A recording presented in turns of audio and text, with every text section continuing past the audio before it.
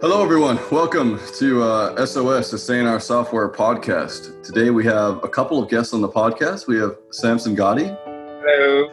Hi. And Vipul Gupta. Did I pronounce both your names correctly? Yeah, cool. Yep. Hi, everyone. And we also have me, Richard Littauer, and Pia Mancini from Open Collective. Hi, folks. I figure as a start, let's go through and introduce ourselves, Samson and Vipul, if you want to say who you are in a couple sentences or a minute or so, and what you're here for. Okay, so my name is Samson Gotti. I'm from a city called Port Harcourt in Nigeria. I'm a lover of open source, part of the Sugar Labs community as a member, and also one of the oversight board.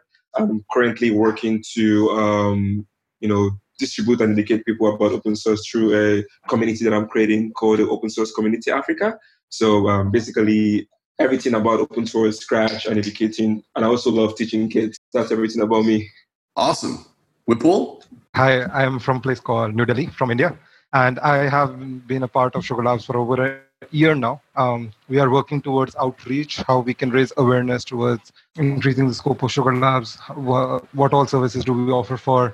We recently had our talk in PyCon US as well as PyCon Singapore.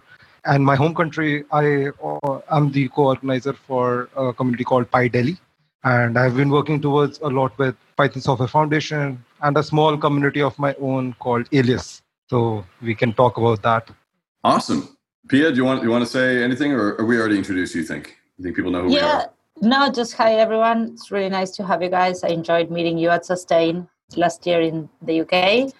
So I've been a lot in touch with Samson lately about OSCA. So I'm excited to share news about that. And then we will learn more about what you're doing. And to everyone out in the wild, thank you for listening. Awesome. So you two, Samson and Vipul, you met at Sustain, right? Yep. Yes, for the first time. Yes, we did for the first time. That's awesome. Sustain, for those of you listening, was the second conference we had for sustaining open source software. It was hosted in London last October. It was basically free form. It was one day with a lot of industry players figuring out how we can sustain open source in the long term. It was really cool to have Samson and Vipul there because most people came from America or from Western Europe, and having voices from other parts of the world is awesome. Samson, do you want to talk a bit about what OSCA is? So the Open Source Community Africa was actually the aim to, create awareness about open source and then try to demystify some of the tools by connecting people that are willing to contribute, give back, or to just get general knowledge of the term open source. Because I think it's more of, I think most people kind of misunderstand what the word open source is. Some people think it's more of like, it's like a place where people do free stuff. Some people just think it's more like a license. So just like a lot of things that are, has been like a very big questions. And it actually came out as a result of the first time that I left the country, in 2017. I went to the Mentor Summit of Google Summer of Code at Google headquarters in Mountain View. So at the first time I was there was like, a few Africans. I would say I think it's actually 2 Africans out of 300 people in the summit. So I was like, okay, I think it's time for me to change some things. And then I came back home and talked to some folks down in my city. I was like, hey, how about to do something that will, bridge the gap between, people living in Africa, because, a lot of people in Africa are doing software development, basically bigger things, like the new Black Panther movie, show how Wakanda and all that kind of stuff. So it's more like the general idea, trying to build the next billion creators, Wakanda forever anyways. Yeah. So, yes. So basically that's how OSCA started. And ever since we kicked out as our first event we did, that I think that was in early 2018. We hosted a boot camp in one university. We got over about 300 students, and then I was like, "Oh, what about talk to some people, try to do in different cities across Africa?" So yes, we have right now we have about give or take 7 cities in Nigeria alone, and then currently in 3 other African countries, and we're actually still sticking on growing bigger. So, but the awesome thing about OSCA in the last 1 year. Almost 1 year now, 6 months, more of 6 months than 1 year, was when I went to Sustain in October. which was pretty awesome, man. I'm actually looking forward to the next Sustain anyways. So I met with Pia. I was like, hey, this is a project I'm working on. We're actually having some issues, receiving money from corporate body, individuals that are willing to donate money to make sure the mission grows. Pia was like, hey, okay, you know what? Let's talk about this. And then, we started the conversation. And then, we became a collective on the Open Collective platform. And I think we're actually doing a really awesome job right now. You are indeed. I was just looking at it. You guys have raised already. You have an 2,500, and then you are set for an estimated budget of 3,200, and that's just on the main collective. I'm not sure how you're going on your events, but super cool. Yeah. The way we try to sustain that money is to so one of the idea behind the chapters, because honestly speaking, if we want to try to sponsor 100% of the chapters, we're actually going to go broke in like a week or so, because like for example, the city I wanted to do, which is Port Harcourt, the city I was looking to, actually the events place I wanted to collaborate with to host the Oscar Port Harcourt meetup was actually asking me for roughly $500 to $600, which was kind of funny because we came in the approach of making collaboration and partnership anyways, to introduce them to like things like the Open Collective bounties that would encourage their people staying in the hub to take advantage of the tools. But so some cities in Africa is quite expensive doing technology, and the city I live in happens to be, if not the most expensive city to do meetups, because it's very hard to talk to people to give space for free, especially when you're talking about things like open source, right? So that's why I think OSCA is important, to not just talk to corporate bodies or individuals, but to make sure we have like a very good ecosystem of the real definition of open source, enough for people to know how important it is to see the value, so we could get space for free, for example. So that's really kind of interesting. Yeah. That's really cool. So OSCA, for those of you listening and want to follow along, there's no R, it's OSCA Africa, so oscafrica.org if you want to find out more about that. And you say it's mainly in Nigeria, but Nigeria is only one of many countries in Africa. What other countries have you involved? I won't say mainly on Nigeria, because one of the earlier conversation with Pierre, actually I've been talking to Josh Simmons. He used to work at Google as a open source program manager of open source outreach. I think now as Salesforce, I think. So he is part of the open source initiative, part of the board anyways. So I've been constantly for the past 6 months, about a year now, talking to him on how we could, make OSCA as a member project for OSI, because that would make it more central. Because one of the struggle doing things in Africa for Africans and for everybody in Africa is to try not to make it a country specific, because then it becomes that country's stuff. So every time I keep telling people, okay, just because most of the team here are based in Nigeria doesn't make it a Nigerian thing, right? So that's why I didn't even want to even buy the idea of making it a non-profit and then register it in Nigeria. So I decided to go and opt in with Open Collective, which is a brilliant idea, in my opinion. And I guess Pia would perfectly agree on that part. Aside from Nigeria, we have somebody from Sierra Leone. We actually still discussing with the person to create the first meetup there. We have in Uganda. We have in Kenya. In fact, Kenyan meetup is coming up by 13th. That is next Saturday. So Nairobi, Kenya, we're actually still discussing how to make everything okay. And in Uganda, which should be August 23, 2 other African countries that I'm not exactly sure the name. I'll just have to look forward on that part. So we actually, aside from Nigeria, we are in about 3 to 4 African countries, if my memory is right. And at the same time, I'm currently discussing with somebody in Tanzania, South Africa, Morocco, and I think Tunisia, to see by the end of the year. My goal for the end of the year is to try to make sure that OSCA should be in at least 10 countries in Africa and more than 20 cities in Africa. Yeah. That is an awesome goal. Thank you so much. That's so cool to hear. Yeah. Do you have any idea how many developers currently are in Africa who work on open source? I would say a lot. So that's the thing, so sometimes I fought the open source communities, mostly the ones in North America, because, like, for example, trying to do meetups, in the US, in the sense, you get issues with visa, these guys don't actually come down. And sometimes they come with a funny name on GitHub. You don't necessarily know who they are because you don't really take, surveys to know where exactly are these people coming from. Like, for example, I have a team of 5 people that actively contribute to open source. One is actually doing code right now. Yeah. So when I was speaking with him, I was like, hey, there's a lot of people here in Africa that wants to do Google Summer of Code, but for some reason, because of the way the Google Summer of Code is being, the time frame of the Google Summer of Code is sort of, clashes with some students' calendar, the school year, because school year in Africa is a bit different from the US. And I think Summer of Code is more, accommodative to, maybe mostly in Northern Europe than Africa. So, those are like, one of the things that I think should be, looked into the play. But people actively contribute to open source. There are PyCon at different African countries, and then people doing awesome job. Recently, there's a guy actually called Prosper that in 2016, Prosper Temuyiwa, that's his full name. He goes by Unicode Developer on Twitter. He actually it was ahead of Google and Facebook in terms of highest numbers of commits on GitHub. That was in 2016. Then I think that year he became a Google developers expert on I think on web also.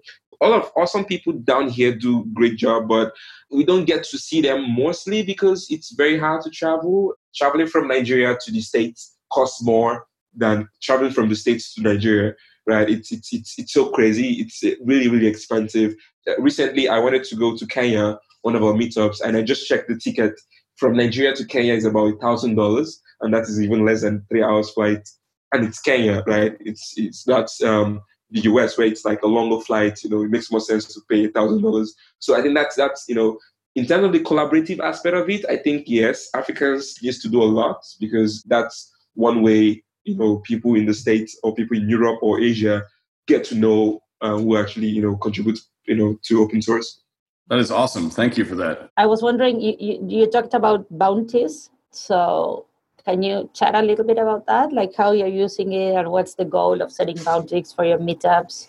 Okay, so the reason why I think firstly, the idea behind bounty programs in Open Collective is pretty brilliant. In fact, I'm actually discussing with my team, the Sugar Labs community, to take the same approach, from Open Collective, because I think it's a really awesome idea.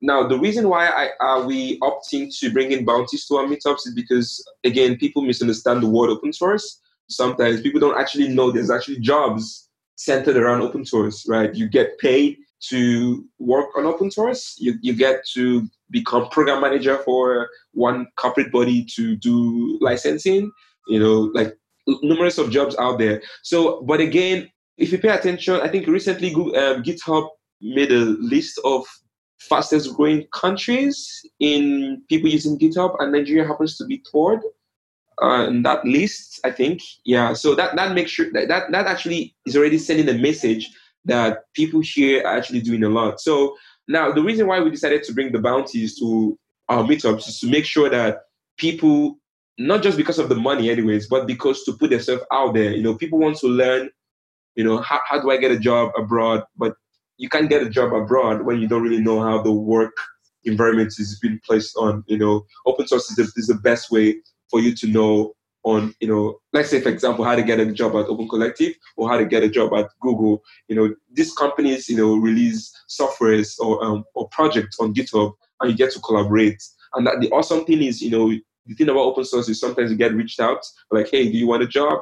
I have numerous of friends that have jobs because of GitHub. Right. So there's thousands of people out there writing codes, which I think that is even one of the reasons why we wanted to bring this idea. So we have this huge surge of people coming to open source projects because there's a lot of people writing codes, JavaScript, Python, PHP, numerous of programming language out there. But for some reason, they don't really get the idea on why they need to sit down on the computer and then go into GitHub or GitLab or any services that promotes collaboration on open source, right? So that is one of the conversation I've been primarily discussing in the Open Collective to see how we could partner with them to get some issues which are placed, like the bounties program from Open Collective that are, I think, $100. Then some of the projects is about $300. But the aim to bring in these bounties down to the city across Africa, and then with the aim to introduce larger bounties. So that is like basically the idea behind what what we're actually working on right now, which our next 3 meetups, which is going to be in Port Harcourt, Lagos, and then Nairobi, is actually focusing on. Cool. Thank you. I'm so excited about this collaboration that we have going on with the bounties. For us, like finding, and I think it was absolutely through you after we met at Sustain, or I don't know, like, the relationship that we built, but we started seeing on Open Collective a lot of folks from Nigeria and Kenya contributing and starting to claim the bounties that we're putting. And so this idea of setting up, we set aside, I think, a group of 10 bounties or something like that for the first meetup that are kind of easy in the kind of lower range. And the idea is like once, because of the Open Collective Bounty program, like you need to start by doing a small bounty before you can claim a big one. And so the idea is to help like all of these folks already have that kind of first bounty done and merged by our team. And so then in the future, if they want to claim larger bounties, we even have, we go all the way up to $1,500 bounties and that are proper features. We want to help folks grow towards that. And so this is one of the ways we're thinking about it. And yeah, it's super exciting. Rich, I think you had a question? Yeah, so Samson, thank you so much. That's super interesting. You mentioned PyCon, and that reminds me of Whipple. Whipple, do you have a similar story in India where you have a lot of developers, but it's hard to break out? And what are you doing there? What's going on? So if I like to talk about how India is doing about in this open source and how our communities are helping out, we have a similar story. As in Samsung and I were discussing at the time of MOSFest, I guess, at the time of Sustain, as in how we have similarities and dissimilarities between people are not familiar about the word open source, as in they either have different meanings for it or they're not perfectly clear as to what to do. And similar questions as well, like many people in our communities also have the question of how do I get jobs abroad or how do I get this particular skill? And one of the most frequent questions that I usually get is how do I start contributing?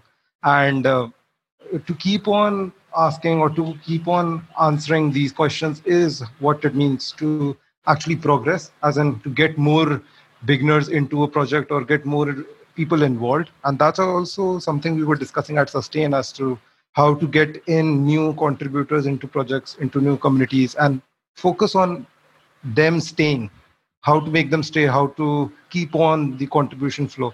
So for that, I have been involved in about 2 initiatives. These are like twofold, I guess. One is what I run as a small community in my university. And that is a university-based open source communities that I have been coming up with. One is Alias. And what Alias is a small community of developers who want to contribute or who want to learn new softwares, new technologies by sharing among themselves. As in, if someone builds a project and if we can motivate them to maybe put out the source, make the source code open source, and how they can improve that or how they can learn from others. So we motivate our members, or all of them are students. Maybe they are freshmen who are joining us, or even final year students who can join us, and everyone is invited.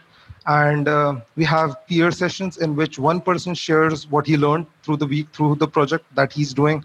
We have several programs and initiatives like Kickstarters. These are several meetups. Like Samsung has a very big process, but we are trying to start small because in India the problems are same, but the developers, as I was reading the Stack Overflow's developer surveys, most developers from India that come out was from a bachelor's degree. So like people are getting the necessary education, whatever education that is, and the quality is not the same. But what we would like to see that at least everyone that gets out of college knows about open source, has a GitHub profile that you can show for or you can show your credibility with. Because in this time where a company will actually hire you as a good factor, I think everyone checks out GitHub profiles. And with Alias, what we are trying to do is at least everyone from our college and everywhere we are now, from about the course of 3 years that we have been doing work, that everyone at least knows a particular language or particular skill set where they can get a job in. They have open source profiles and they have been contributing or become many of our members that have been working quite well. Some of them are maintainers at Debian. People have been working quite well in GSOC. This time, Alias, from only Alias, we have about 9 students who are working in different projects. Sugar Labs was my start, and the inspiration comes from the fact that when I was accepted into Sugar Labs in 2018 as a GSOC student. There was no one else, as in people didn't even knew about open source or I was doing something. And this is actually an opportunity for us, as in what Samson also told about his regard, how he started. As in, if open source has been giving us a lot of opportunities, I get a lot of job offers as well as opportunities to work. This podcast is what I have been receiving from open source, and it feels good to often give back to the community in whatever way we can. And Alias is one way. Other communities that I contribute or volunteer for to organize meetups and host events is PyDelhi. So PyDelhi is the Python meetup group for Python user group for New Delhi. And we have about 11,000 members now. We have been running meetups for every fortnight for about 2 years now. And people have been asking the same questions in that as well, as in what is open source? How can I start? Because the trend is now setting in. There are developers who want to migrate or want to start with open source, professional developers, like having 5 years experience, but have no sense of what open source is. That's the group that we are trying to help. With PyDelhi, what we have is in one meetup, we have dev sprints. And similar to code bounties, in dev sprints, what we have is we have several projects, and all those maintainers or mentors that we have in our network come together to have in one place. We set a meetup venue, we do the arrangements, and maintainers actually guide new contributors as to how to contribute. So we like to fix the problem of how to get new contributors involved in a project, how to get people working. And I think PyDelhi, and there are a lot of communities popping up now, some nonprofits, some doing very good work here in India. So the direction is, I think, quite well. We have also the conference that is now going on with PyCon India starting up. We are in the 11th iteration for it, and it's going to be huge, I guess. I've been working for it, and we can see a lot of volunteer efforts in open source as well as maintainer, a lot of interest from outside companies like Google, Microsoft, LinkedIn even, as in to promote and establish open source, how they can improve upon it. We have a strong network of GDGs and DSCs with Alias as well. We have opened a new chapter in MIT University, Lucknow. So what I like to see as in the next 2-3 years, what my plan would be is to whosoever are graduating from the college level, because in India, what we have is the scenario is everyone does college. The boot camps or developer boot camps are also coming up, but many of the computer science people who are interested often have a bachelor's degree. And what I wanted to concentrate on is how we can educate them on open source. As in, even if they're working on something that is proprietary, or even if their company is not, maybe they can start out in their companies of having new initiatives, see what we did in our community in Alias, and maybe you can follow up too. So we have been collaborating with some companies as well in Alias, where we hold up workshops, we hold up dev sprints, we hold up every Thursday meetups, where people just get along and try to learn from each other, have a good environment. What we also focus on is how the communication can be done, how you can work. Like Samsung was telling, like someone does need a job abroad, but you need to have skills for it. And one of the main skills is communication. So we try to focus a lot on communication by motivating other students to talk about it, to give talks at our meetups, to discuss what they have learned. And that's about it. Awesome. Thank you. That's really interesting that both of you seem to be focusing on getting jobs with open source. Open Collective has sort of the opposite approach, where it's making money with open source just so you can sustain the actual open source development you're already doing. Pia, I guess I have a question for you. There's 1,300 collectives on Open Collective, as far as I'm aware. How many of them are coming from Africa and India? Geez, I have no idea. So there are 1,300 collectives, 1,200 collectives in open source only, right? Then we have a bunch of other collectives in non-open source verticals or groups like citizen initiatives and climate fight groups. That still doesn't answer your question. I'm just actively making time so I can do a quick search. That's okay. One of the reasons I ask is because it's interesting that both Samson and Vipul, both of you are focused on a couple of different things. So one of them is getting people together, having them share, learn what open source is, and hopefully find jobs and education in that area. But also both of you worked on, it's not called Scratch, it's called Sugar Labs, which is more about learning how to code in the first place. Am I right in thinking that? Yeah, sort of. yeah. Can you describe what Sugar Labs is then? As that was my impression of it. Yeah, so Sugar Labs, are you familiar with the One Laptop Per Child project, the OLPC project? Let's pretend I'm not. What is it? So every continent have a different perspective about what One Laptop Per Child is. So I know in the States it was like this give one, get one computer. It was like tag the $100 computer. Yeah. So the software running on that machine way back in 2008 to 10, I guess, is actually called Sugar OS. It's a desktop environment that is derived from the GNOME interface.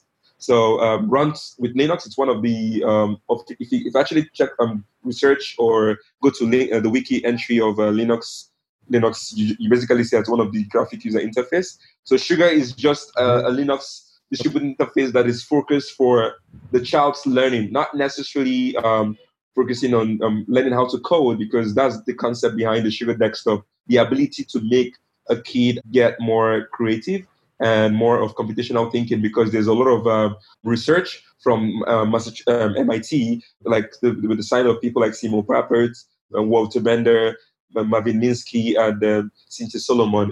There's been a lot of research, the way kids can be able to learn while doing, the approach of learning while doing, which is a very big thing at MIT. So basically the software, which that's even one of the ways, unlike, I don't know about Vipul, but the way I got into open source, I've been playing around open source for roughly about 8 years now because of Sugar, because I was about 9 when I got the computer here in Nigeria. It was running Sugar anyways. So I spent a year or two learning how to use Linux for the first time, because my friends were actually using Windows. Some rich kids were actually using Mac OS and all that.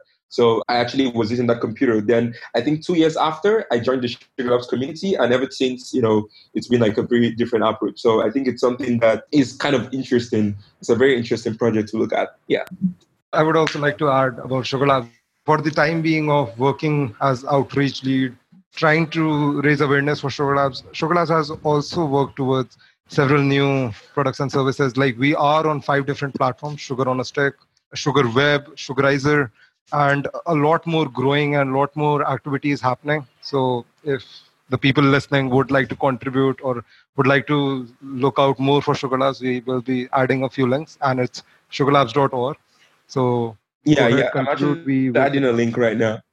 Sugar Labs has been working a lot with, like Samson said, we are truly based on Linux. It's a great software for kids, and we are trying to focus on several new initiatives. Right now, we are deployed. The MusicBlocks software is deployed in Japan, Tokyo, as well as Sugarizer has been deployed in some schools in France. And we are trying to get awareness through it, giving talks. And like Samson and some people from Sugar Labs represented the community in PyCon UK. Ikra gave a talk in PyCon Singapore. So we are trying to get everyone along so that Sugar Labs can progress or can build through a network of contributors and supporters who can take it forward. Yeah, I think everyone listening can check it out. So that's really cool. One of the things I often note when looking at areas that are developing open source and learning what open source is and how to do it, for instance, in Nigeria or in India, is that there's a couple people who always stand out, who are always founding these initiatives and, founding things like OSCA, which is super cool. But there can only be, one founder or a small community there.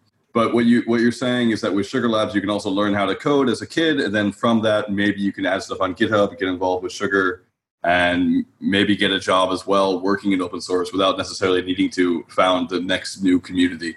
Richard, I would like to answer this. A bit of a discussion here is about focusing more and more communities. I think somewhat we are going in a phase that there are too many communities to choose from. And yeah, I think Sugar Labs comes as a solution, probably, in which we, as a student, if I am just starting out in open source, there is just too much information to go through in one go. And you have to learn a lot. The learning curve is a bit high. But I think we can, with Sugar Labs and with several new organizations that are coming up, I think we can start by one step at a time with communities at a local level, then people contributing to projects that they think they can. Maybe someone has a skill set of Python, someone has a skill set with JavaScript.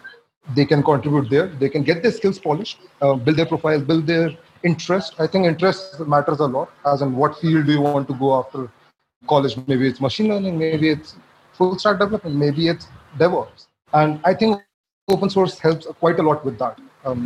So maybe a bit of an answer.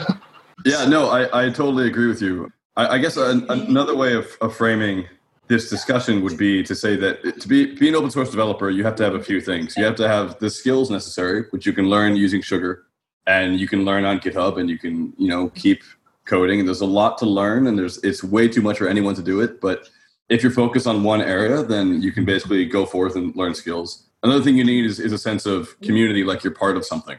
And so both of you are really actively in that space, trying to build spaces where people can join together in real time, physically in the same room, and figure out what we're doing here and what does open source mean, and hey, how are you doing today? And you get to know friends and get to feel like you're part of something bigger than just yourself in a room.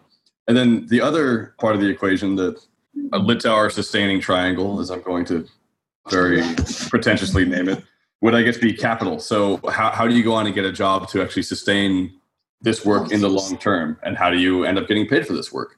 A lot of the community building work, for instance, isn't paid because, as Sensen was saying, it's very hard to make sponsorships happen and figure out how to get money to run these meetups and events. But you are paid, hopefully, for your open source work, or at least for the work you do at your company, some of which hopefully can be open sourced.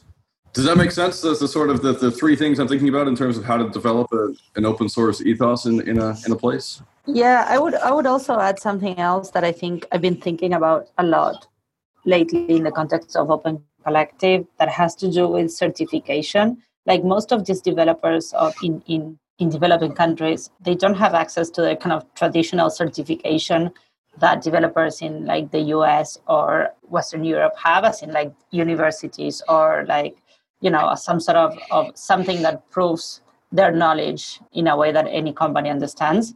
And so something that I've been thinking about is how can we grow the ability for developers in India, in Africa, in Latin America to have access to some sort of certification that also kind of gives them a certain level of skill that it's transparent and it's open and it's like a standard. So I've been thinking a lot about like if from Open Collective there's a way where communities can certify their members somehow, right? Like if developers and contributors to a certain community, the community can say like, yes, these are folks that are validated by us. Like they've been through the onboarding, they've successfully make contributions, whether that's code or not code, because part of the problem of using GitHub as your resume is that non-strict code contributions are not valued. And so we need to find ways of also including that. So anyway, so those are some of the thoughts that I've been thinking about and really thinking if Open Collective has a role to play there, because if we can extend to folks like Samson and Whipple and their communities, like a way for them to show their skills and for them to kind of signal a certain skill level to companies around the world. I think that there's a lot of value in that. And that's a huge challenge at the moment. I totally agree with you. That is a huge challenge. Certification is something I often forget because I use my GitHub, profile as my CV in a sense. The other day, someone asked me for a CV, and I just don't have one printed because I've been doing this for so long that that's my CV. It's like, well, what do you do on GitHub? I know a programmer in Seattle named Yegor Bugayenko. He's really interesting because he's a senior developer who actually goes back and gets certifications again and again. A lot of senior developers figure, well, I have a job. Great, I'm done. I don't need any more certifications. But he argues pretty interestingly that certifications actually help you grow a lot of ways because they make you do the tests that otherwise you wouldn't end up thinking about. Programming is it's a long career of edge cases. You end up fixing this edge case and that edge case and that edge case, and it's very hard to get a solid grounding, which is really useful for a lot of developers, and especially if they're able to show that grounding to other people. And one of the ways to do that is certifications. Whipple, you mentioned that a lot of developers... Go ahead. Yeah, I truly agree on Richard on that one with certifications and the person that you were talking about. I think certifications do show a bit of credibility to the person, a depth of, as a recruiter, as someone, I have been into a little bit of recruitment. And what I would also like to see in some candidates is some certification, or not even certification, as in a proper GitHub profile, some projects that you can show up of. Maybe I can read your code, or maybe some way I can see that you're still learning. And like Richard said about the person going after more certifications is a good sign, as in that shows that I think he's still learning. We are all learning in the process. And certifications are truly a good idea. So Pia, if you like, maybe we can collaborate there on that part, because I am truly in for the certificate process, so that community maybe get verified. Yeah, that'd be amazing. Like, so my thinking is like, how can we help kind of the open source collectives verify some of their co-contributors in a way that is sufficiently standardized for companies to find that as a signal, right? To read that signal. And so making it like a level starting point for all contributors, regardless of where they're from and what access to formal learning they have. Because it's not about the skills that they have, it's also the access to the spaces that are validating those skills. Yeah, so it's about thinking if we can figure out from Open Collective, at least, that this is where I'm standing, but in general from our community, how we can help kind of grow and develop a technical workforce in developing countries that has access to these jobs that are in the developed world, mostly at the moment, and kind of cutting the learning curve for many of these groups. So that's where my thinking is, and I would absolutely love to collaborate. So let's chat about that offline. Awesome. Does anyone else have anything else you want to talk about today? How can we help? Like, what do you need? And how can the community help? How can listeners help? I think as much as the best way to try to bridge this gap, at least to try to make projects like Oscar or the one Vipu is working on in India, to make it more, should I say, successful in some way, or to make the idea more bigger, is to support, not just financially. I think financially is just one step to do that, but in terms of welcoming or trying to put a safer community, because as much as people don't know, Africa is the most diverse continent in the world. Using my country, for example, my country is, I don't know if you guys actually know that, but we have about roughly 700 languages and 520 ethnic groups. So it's so super diverse for a country of 200 million people.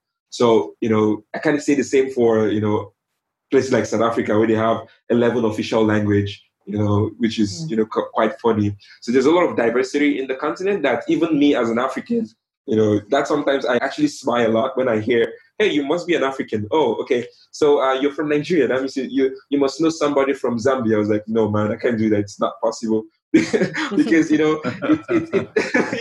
So it's funny, right? So because we don't speak African, there's everybody, it's sort of different, it's a kind of funny way, which I think is still, it's more of, I actually smile that even trying to pick offense, because it's more like a joke to me than even trying to make it an offense. So if companies, conferences start, trying to bring some of the conferences down here, for example, one of my discussions with Pierre, irrespective of some certain problems that actually made some country, any country in Africa to be part of, to be a destination for Sustain Summit, was because of the the LGBTQ community, which I think one African country, I think recently an African country just sort of abolished that law. I think I have to check which country is that. It has to be one of the countries in Eastern Africa. So those are the things that, bringing conferences down here and, stopping that issue of, letting people travel down to the state. America is not really everybody's, favorite destination right now because of it's harder to get a visa. I was lucky to get a visa. Right now, when I was coming back, this is this is no joke. I was coming back from the state. The embassy in Nigeria lifted the rule, actually suspended the process of automatic renewal of the US visa. So I have to go to the embassy again, to get my visa, where it's just about a year ago, you just put your passport in DHL and they take it to the embassy and they just give you your visa. So, it's becoming very complicated to travel these days, especially when you're, mostly from, India or Nigeria in this sense. So it makes more sense for companies to start paying attention, or corporate bodies to start paying attention to the continents. Yeah. As an American, I apologize for my country's ridiculous visa policies. And I agree with Yeah, it's worse. Like mine is even worse. Coming from, I don't think I'm in a position to say that the US is unfair, because coming from a country where we only give 17 nationals visas, visa free anyways. 17 out of 194 countries, just 17 can come to Nigeria visa free. So, it's kind of worse down here than even in the States. But again, the concept behind traveling to, for example, Sustain, right? I actually have 3 friends aside me that wanted to, join me to Sustain. They didn't get a visa. Not just America. Yeah. This is even in the UK. I remember that. It was painful. Yeah, it's really hard to the point that the guy had to, apply for the second time, and they still, rejected the visa, even though we applied for the same thing.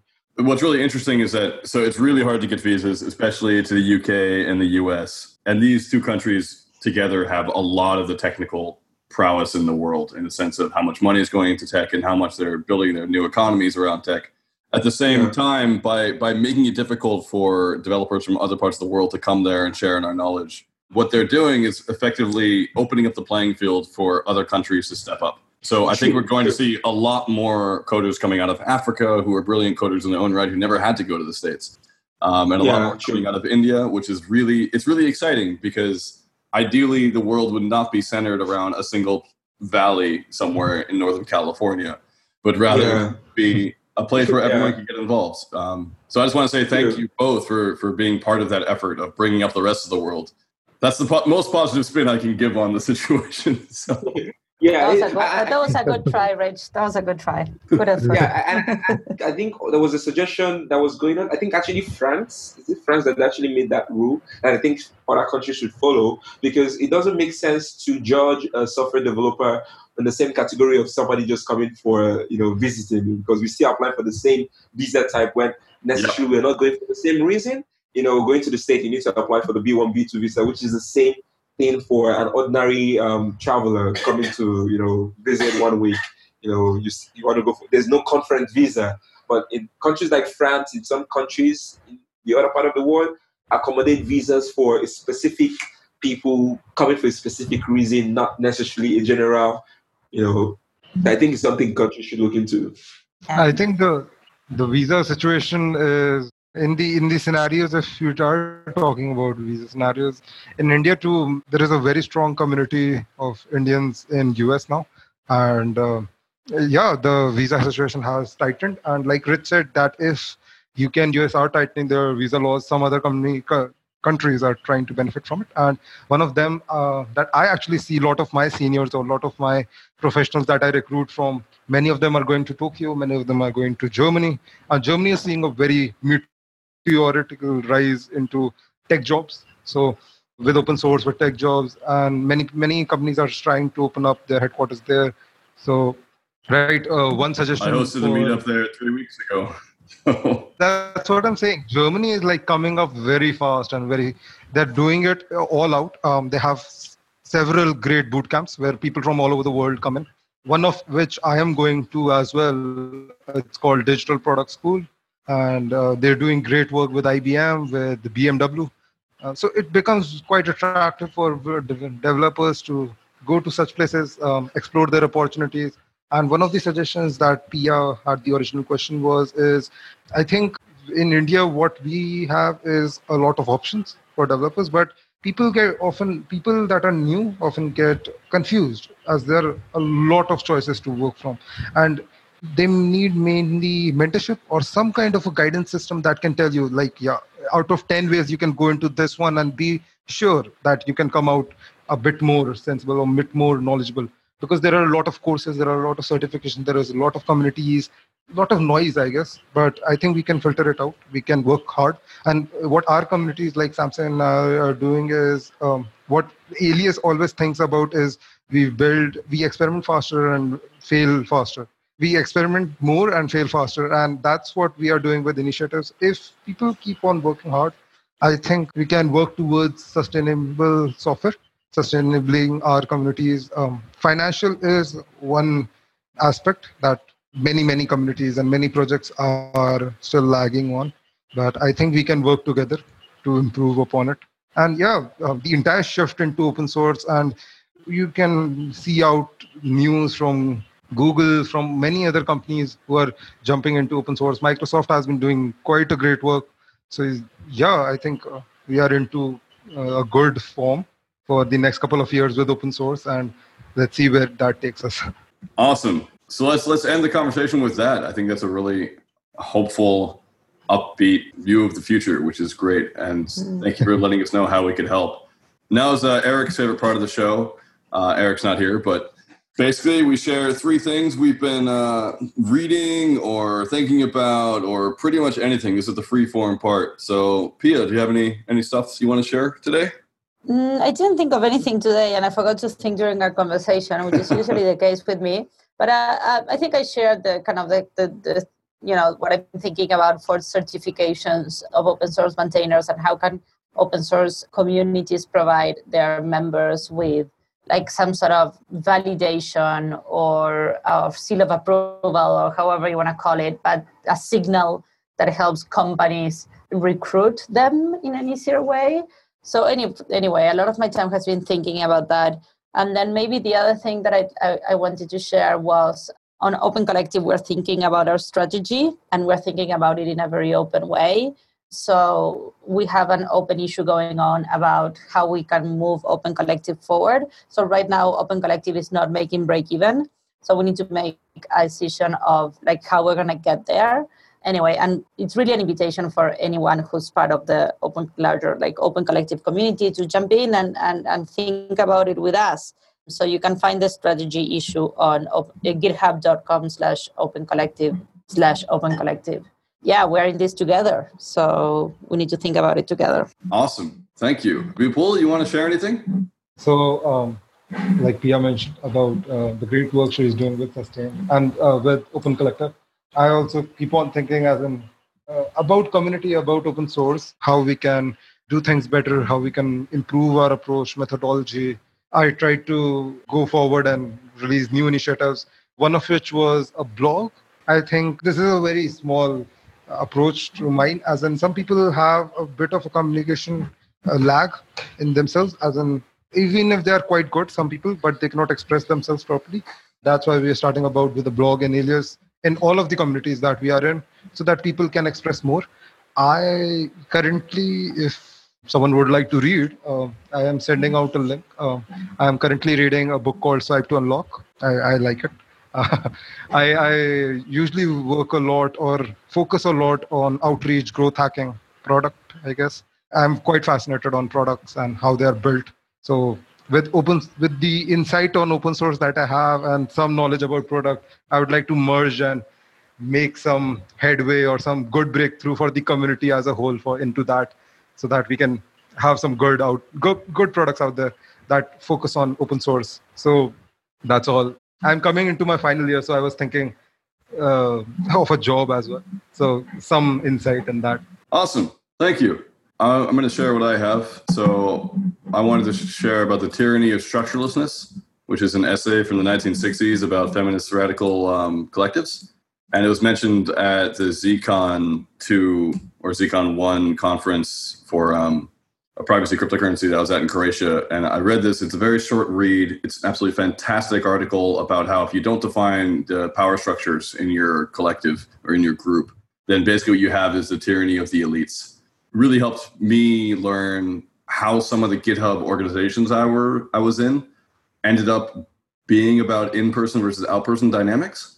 Really, really fascinating read if you're in any sort of group coding. I really suggest it. I also want to suggest the book Red Shirts by John Scalzi, because it's hilarious. It's about a universe where people realize they're in a Star Trek-like universe, and everyone who's like an extra starts realizing that they die too often, and then they realize that they're in a bad TV show, and they need to fix it. I really loved it. It won the Hugo. It won the Locus. Whipple also says +10 for Red Shirts. If you want a really good fun read, I opened it at 12 o'clock at night, thinking I'd read a few pages before bed, and then suddenly it was 5 a.m. and I finished it. So that's that kind of book. That's great. Samson, you got anything you want to share? Is it the three things? Yep. The three recipes? Okay, so I'm actually kind of hungry, and I'm actually so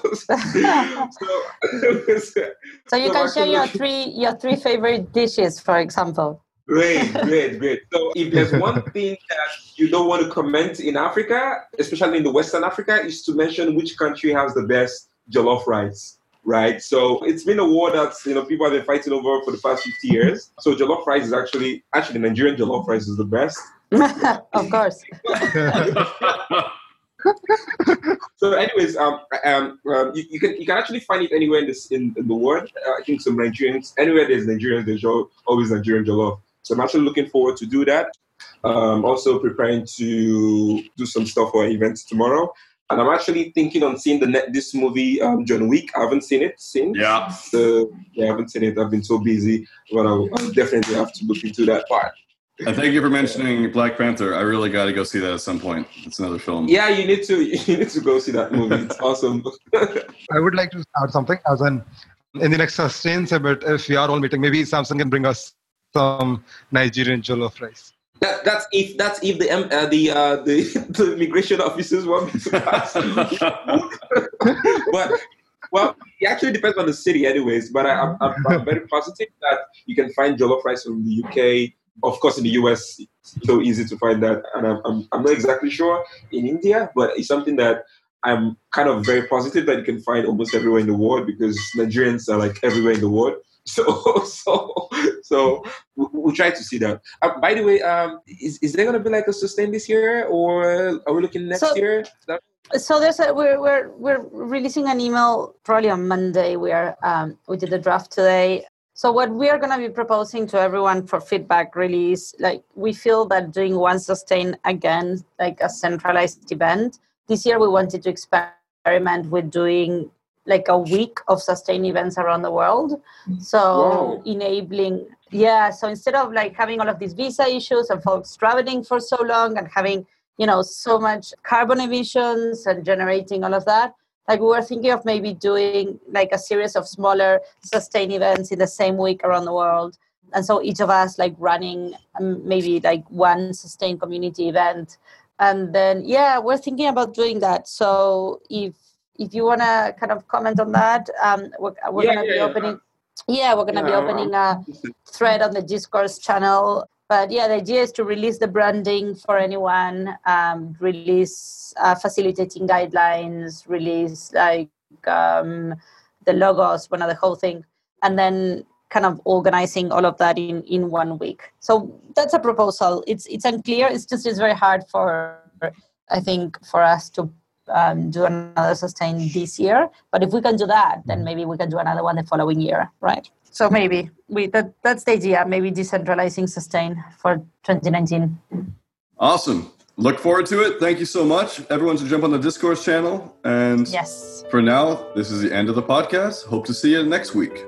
All right. Thank you very much, everybody. Thank you. Bye. Bye. Bye. Bandwidth for this segment is provided by CacheFly, the world's fastest CDN. Deliver your content fast with CacheFly. Visit CACHEFLY.com to learn more.